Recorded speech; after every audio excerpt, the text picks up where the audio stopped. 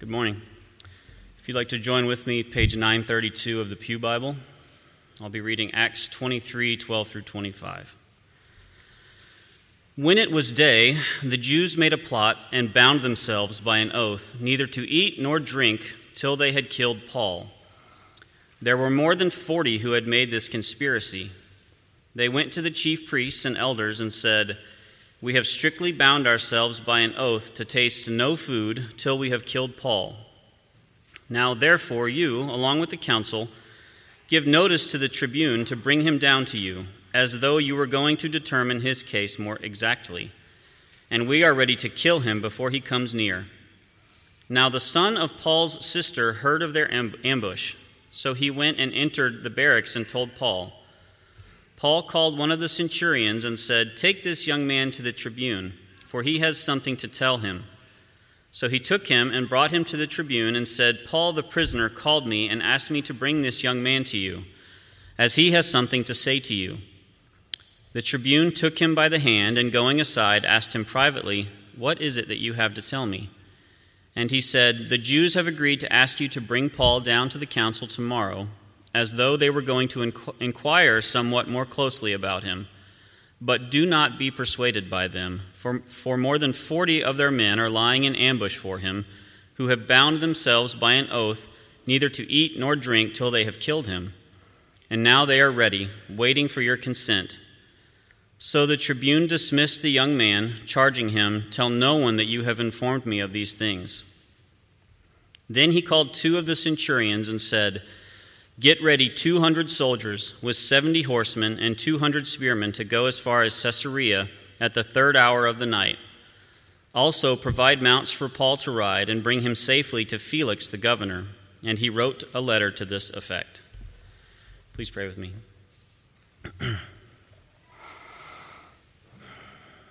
Lord, we are thankful that even in situations that to us look bad, that you can protect us, you can guard us, you will walk through it with us. Just as you did with Paul in this situation, using the tribune and all the soldiers to protect him, you, Lord, have sent your Son to protect us from our sin, our own failings. Lord, I ask that you help us to keep that in mind at all times, that we're not worthy of the gift of your Son, and we should be ever grateful for that. We pray in Jesus' name. Amen. Well, before we go to the Word this morning, I wonder if I can borrow a bit of goodwill here. And just before we get into the Word, we want to follow up as elders on an email that we sent last night. If you're visiting with us this morning, we have a bit of family work to do here before we get to the work of the Word. Over the past few months now, as we have as elders sought to be faithful in shepherding you, making decisions and taking precautions as it pertains to COVID-19. One of the precautions you know well that we took was the requiring of masks into the service, because we believe it's important and for the wisdom and the safety of our people to do that. But over the past few weeks, as we have been encouraged to study and pray more, and as we've done that, we came to the conclusion that though that we believe that is wise, we were inconsiderate and insensitive to 2 particular groups of people. And so we want to apologize publicly to those 2 groups and to you for being inconsiderate and insensitive to those people. We weren't intending to do that, but we recognize now that we were. And the 2 groups would be, one, if you have a medical condition that prohibits you from wearing a mask. This is one of the provisions in Governor Abbott's GA 29. We didn't make an accommodation for you. We're sorry for that. And we want to be able to make an accommodation. So if you're listening to me this morning, maybe on live stream, or you're here today, and you're wanting to have that accommodation, we would love to work with you. Please see one of the elders, and we would love to be able to have an opportunity for you to be with us. The second would be the individual who might have a conscientious objection to wearing a mask. That one's a little more difficult for us, as we do believe it's prudent to wear a mask, but there's some folks today in the Fellowship Hall, brothers and sisters in Christ. We love them, and we've made an accommodation there for those who do not want to wear a mask. If there's seating available in there, you can come in through the Fellowship Hall, enjoy the worship service, Lord's Supper, fellowship with the saints, and then following the service, just be able to go right back out front and fellowship with all of us. as we socially distance and do all of those type of things. So we're sorry for that. We want to make public apology, and those are the two accommodations we have. If you have questions, see Eddie, David, or myself. We'd love to talk to you about it. Let's pray yet again. Father in heaven, we thank you for this time to now open your word.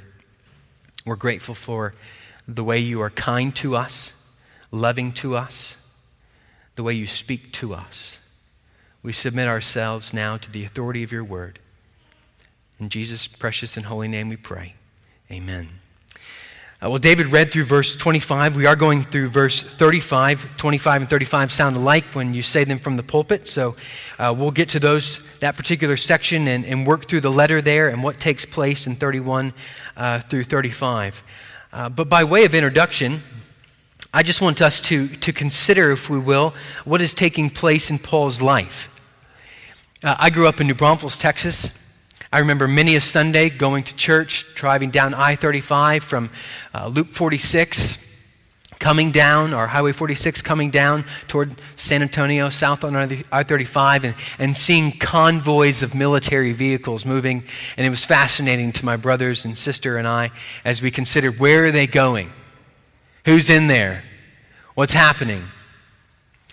Recently, my children and I being out at the park here at Lady Bird Johnson and seeing, helicopter after helicopter of some military sort zoom in and land one right after the other, 6, 7, 8 of them, coming back to our house, them flying over our house, starting to get a little concerned. They're thinking about us. No, we're just wondering, what are they doing? Where are they going? Who's in that helicopter? What are they training for? One could imagine what it would have been like to be in one of the world wars. In your home and late at night, hearing the marching of a troop convoy as they move down the road past your house and wondering what's happening and what's taking place and will I be safe and what's going on? Who have they got with them? You can put yourself in that situation, I think, and that's what's taking place here maybe as well. You could consider that night. 470 men, 200 footmen, 70 spearmen, 200 horsemen, moving through late at night, and the scuttlebutt, if you will, that would have passed through the town the next morning of, did you hear that? What was that all about? Where were they going? Oh yeah, I heard that they were taking some rebel.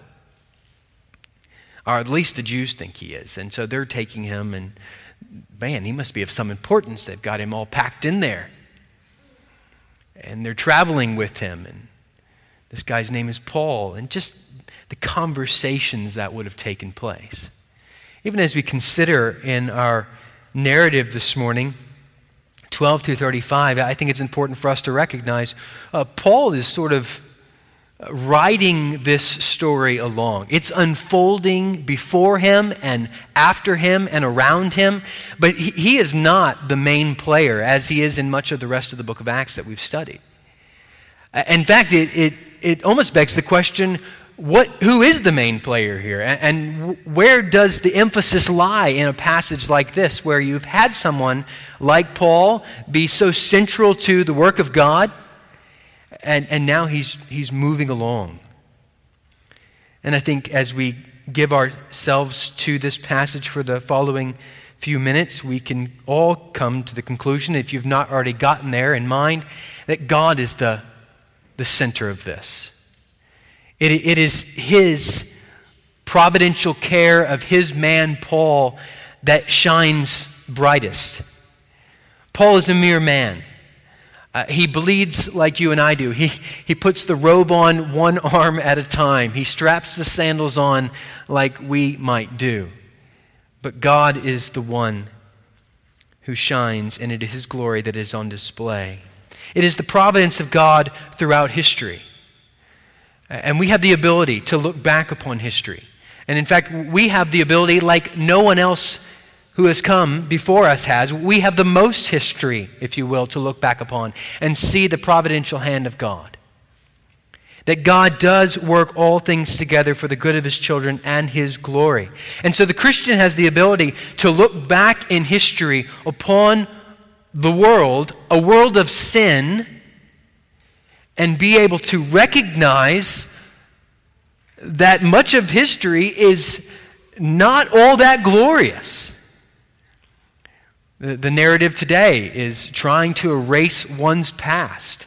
I don't like uncle or aunt or grandpa or granddad or grandma or great so-and-so who used to whatever. Yes, there has been racism in our country, in the past and presently. There has been murder in our past. There has been adultery in our past. Our history is not one to write home about.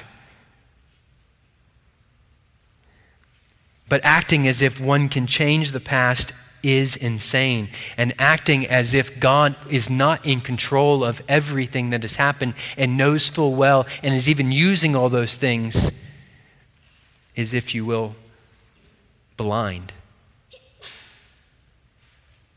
But we can look back and we can recognize the promises of God and the ability He has to work even over and through our mistakes. And here we are reading the book of Acts, and if we were there on that day with Paul, we're looking at a little boy, and we're looking at Rome, and we're looking at horsemen, and we're looking at chains and imprisonment, and we're thinking, there's no way out.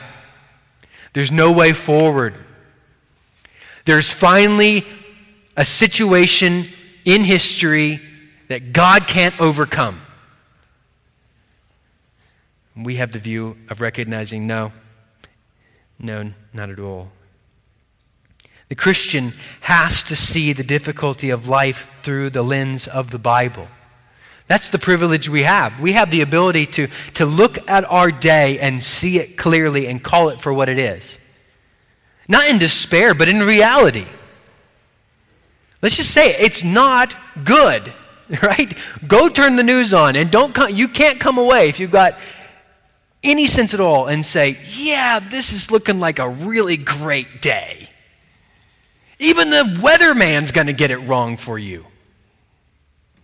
No, the Christian has the ability through the lens of the Bible to see the difficulty of life, to see the challenges before us, to understand that there is a purpose and that God is still in control. And if you don't have that, you're going to go to all sorts of useless means of numbing the pain. And if you've ever tried that, you know exactly what I'm talking about.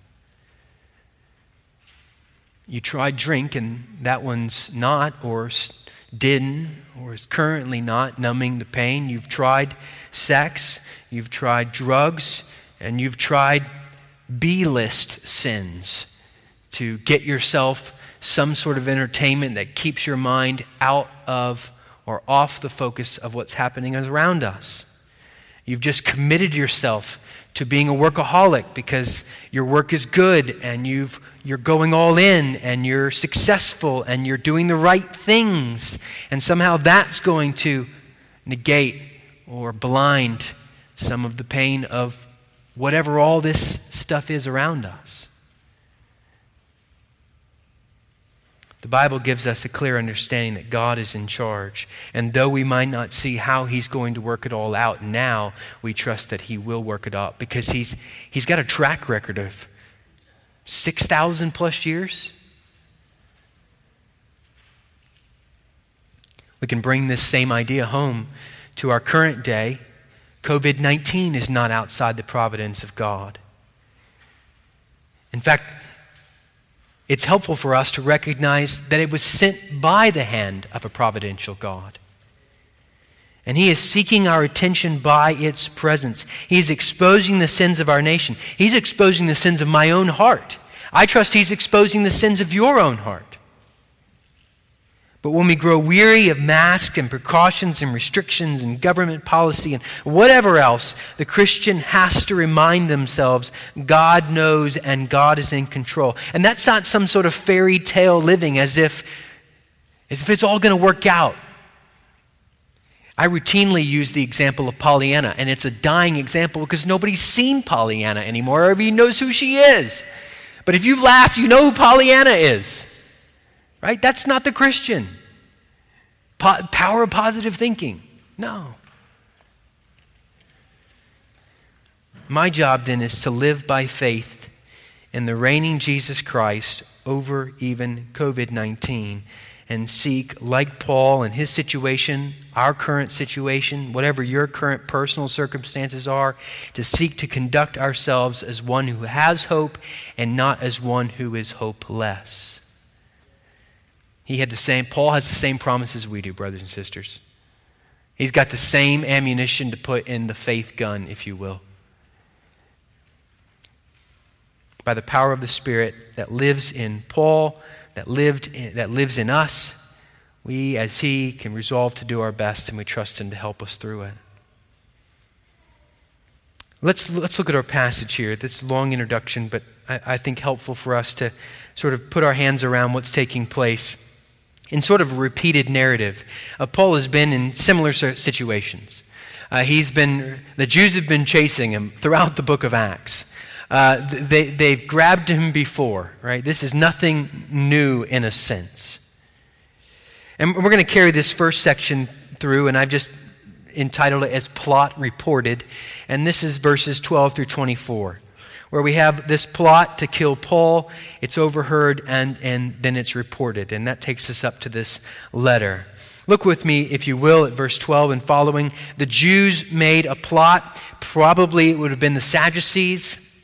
They were sort of the majority rule, and they made this plot. They bind themselves by an oath, neither to eat nor drink till they had killed Paul. And this is actually going to carry on even later on into the book of Acts. And there's 40 of them. If you've looked at any sort of pictures or heard much about the city of Jerusalem where Paul is located, 40 men could have carried this task out quite easily.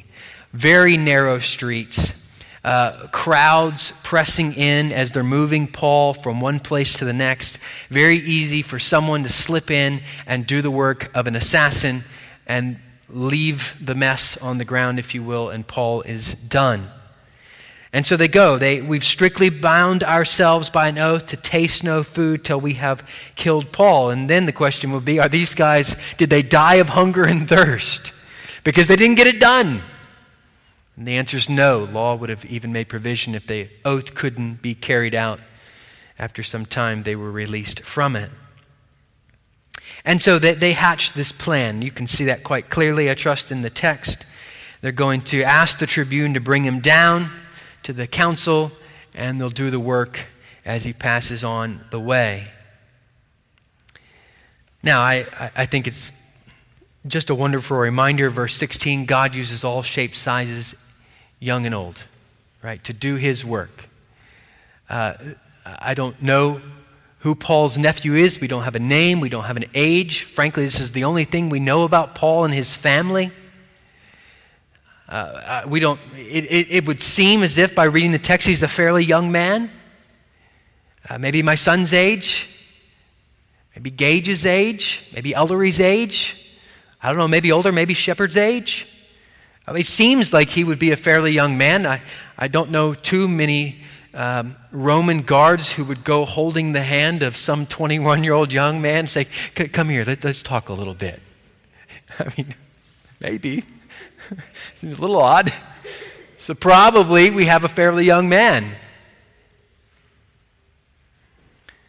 And he doesn't wake up thinking, I'm going to be used by God. He's just where he's at. I can envision a little boy in crowded streets running around, darting in and out, having fun, skidding to a halt, hearing some people whisper. Underneath the window, you get the idea. He hears what's happening, and he goes to Paul. Now, I think you got to get the picture here. I mean, when I think of prison, I think, right, go through one door, and then you go through the next door, and then you got to go through the metal scanner, and then, right? So you don't get this picture of just this little boy, woo, right into prison, the way we think of it. But barracks, obviously, they had an easy means, maybe by way of him being family, of passing in and out. And so you can see this little boy, he's hearing what's taking place, and his immediate thought is, I got to tell Uncle Paul.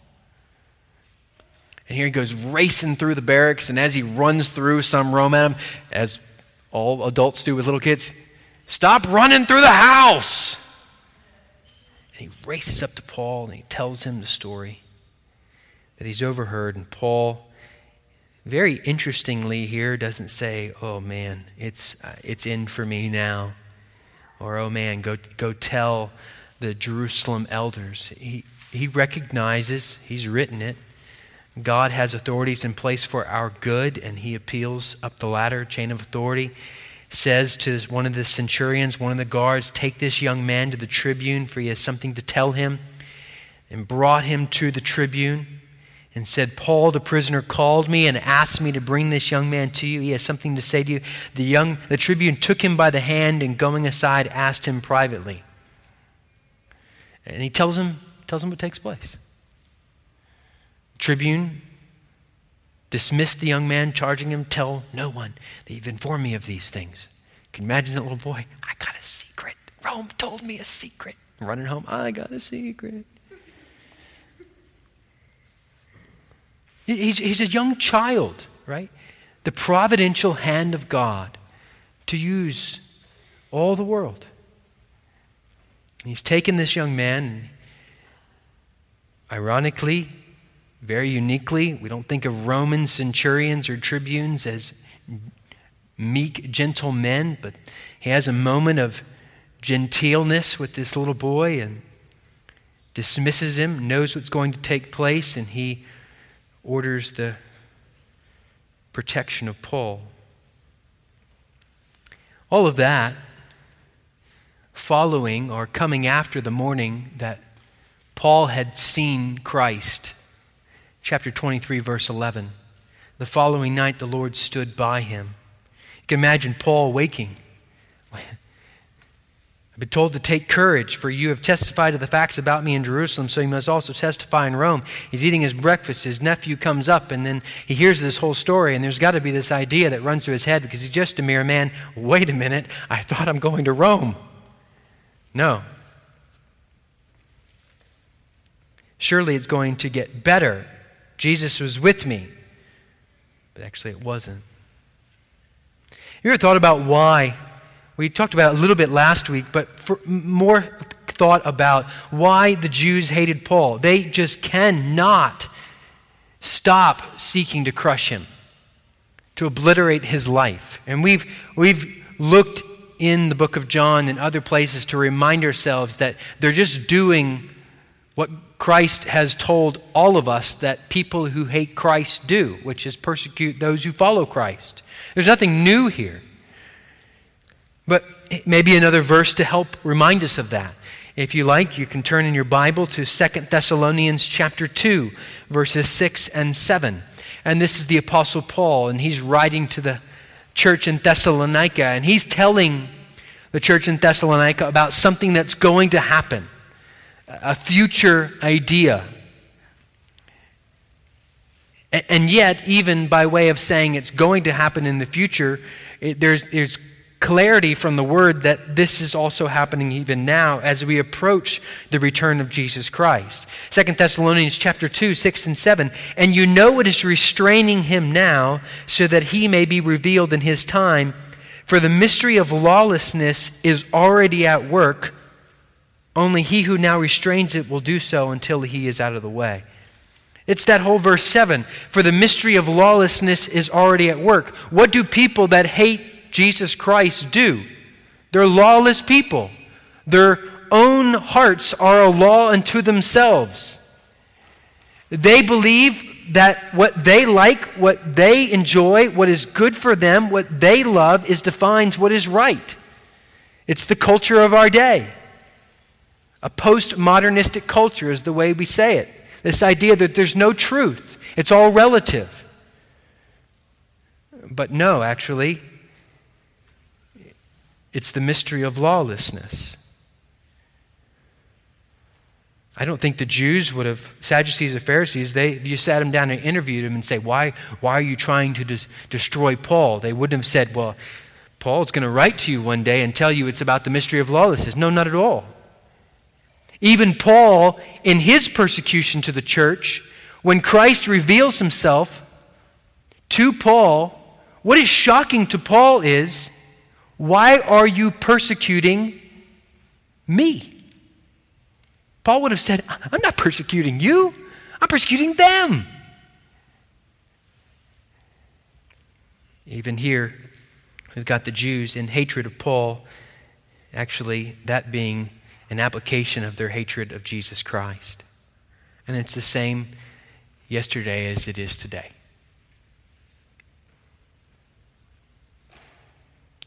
Verse 23, notice what this tribune does. He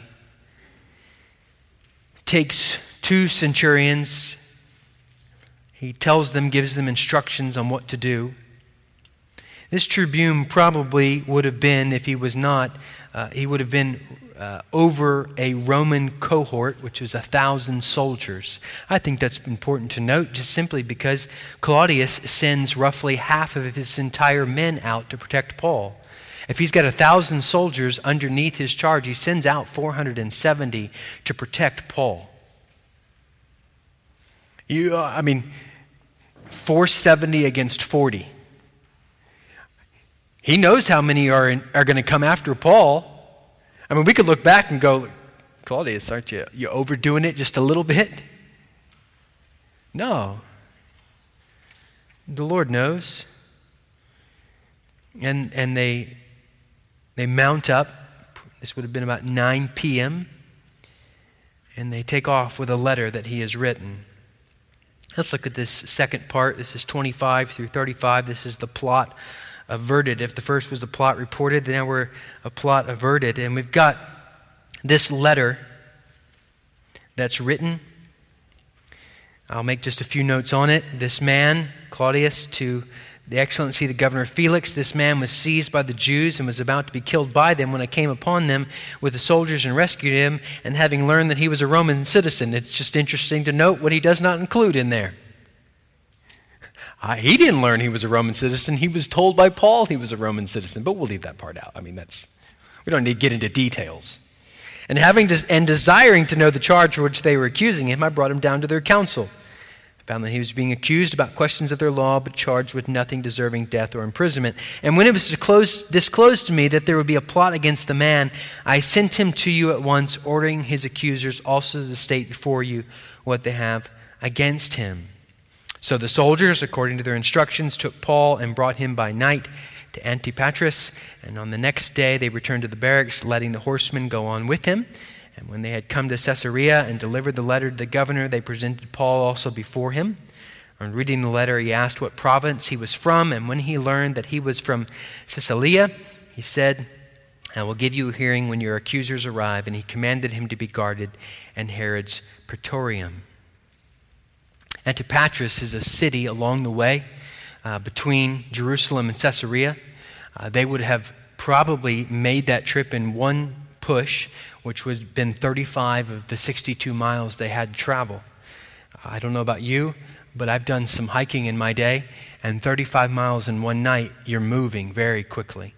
They got Paul out of there very rapidly, and in fact, once they're there, the bodyguard, if you will, splits up, and some come back down to Jerusalem, and the rest carry him on over to Caesarea.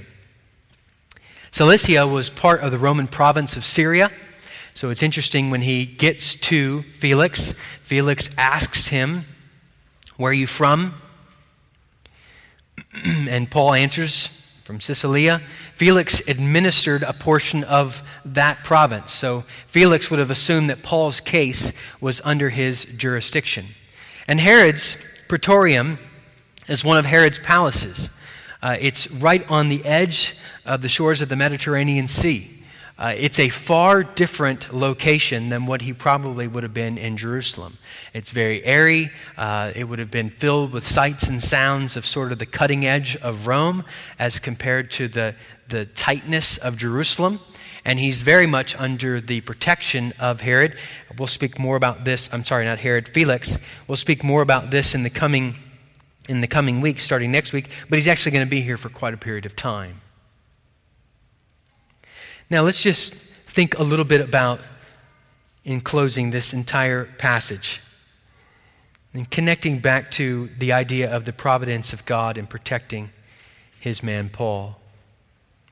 Who could have foreseen the sharp ears of a young boy, the kindness of a Roman centurion, the wisdom of a Roman tribune, the protection of God's man Paul to fulfill his promise that Paul would see and testify of Christ Jesus to Rome? Who would have foreseen how he would have done it? Who would have thought, going back to the Old Testament, that God would use something called a boat to save people after 100 years of misery from something called a flood? Who would have thought that God would get his people to a cul-de-sac, a dead-end street, where one direction is enemies bearing down on them to kill them, and the other is drowning? Who would have thought God would create a path through the sea? Who would have guessed a small boy would have been the champion of the Lord's army? King David. No one would have seen the provision of a little slave girl's faith to show forth the power of God to an enemy commander.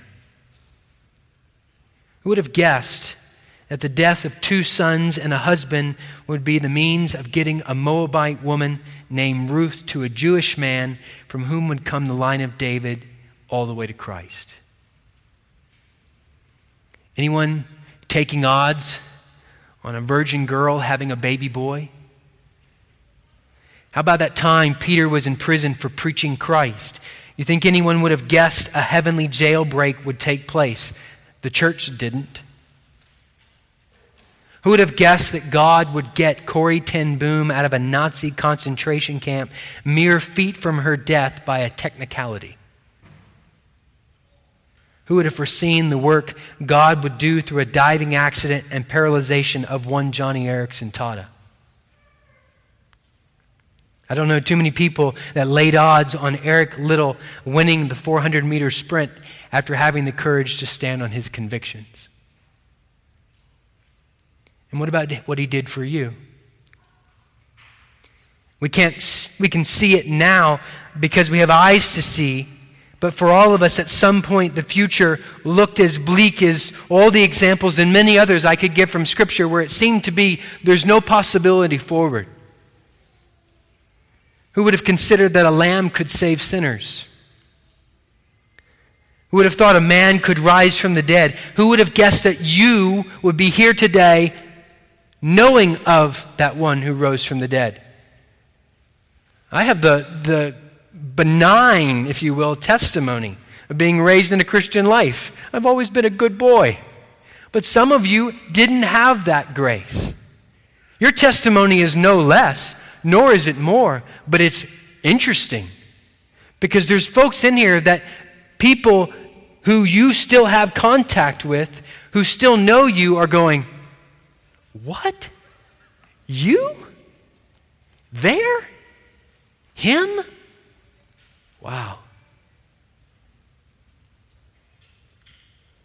There you were, back in the day, under the bondage of sin, an orphan to all of life, under the fatherhood of Satan, not even wanting out of the filth of your sin, quite in love with the perfume of death. Your orphanage was a morgue, and you loved it. No one wanted you. No one could rescue you.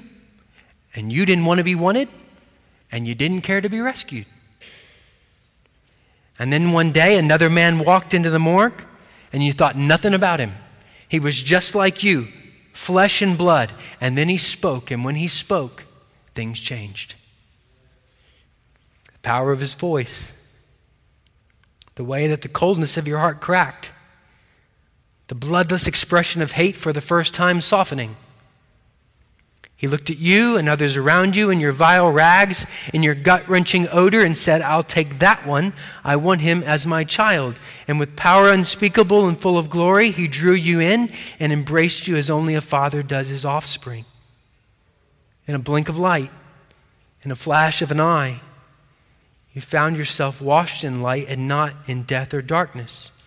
You found yourself in a relationship. You understood what love actually is. You were given an inheritance not of death, but of life abundant.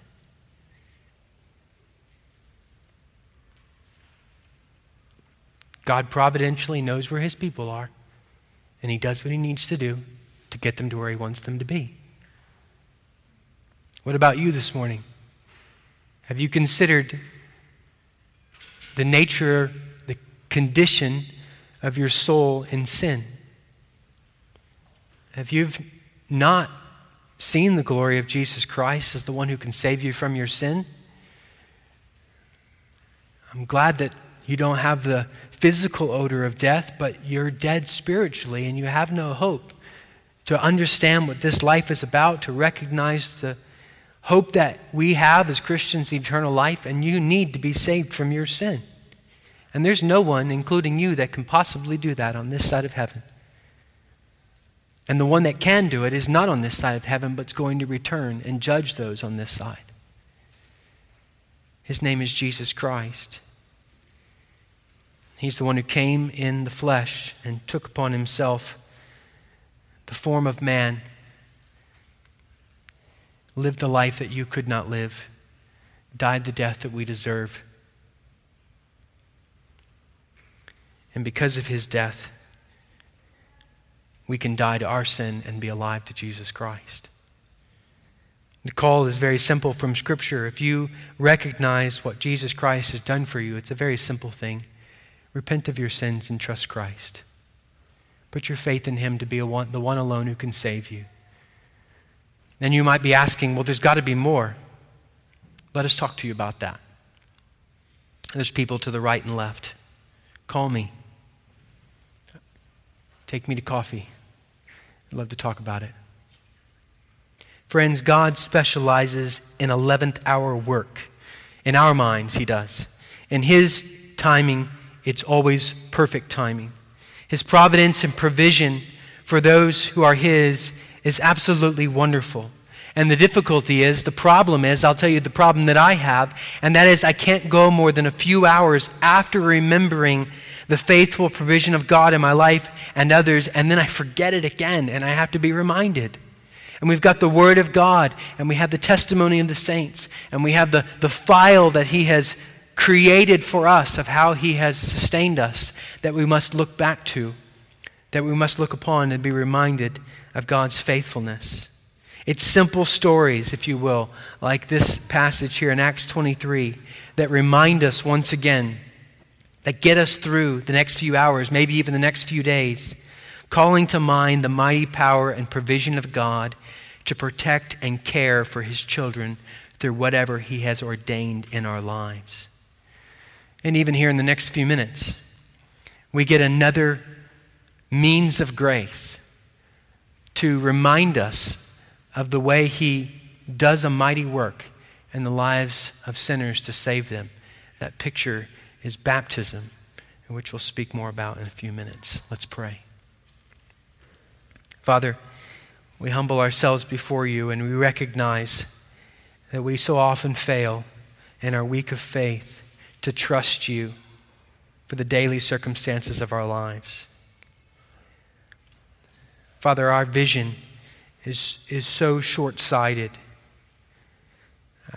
We can rarely see more than a few inches before our face. And that's good. And it's right.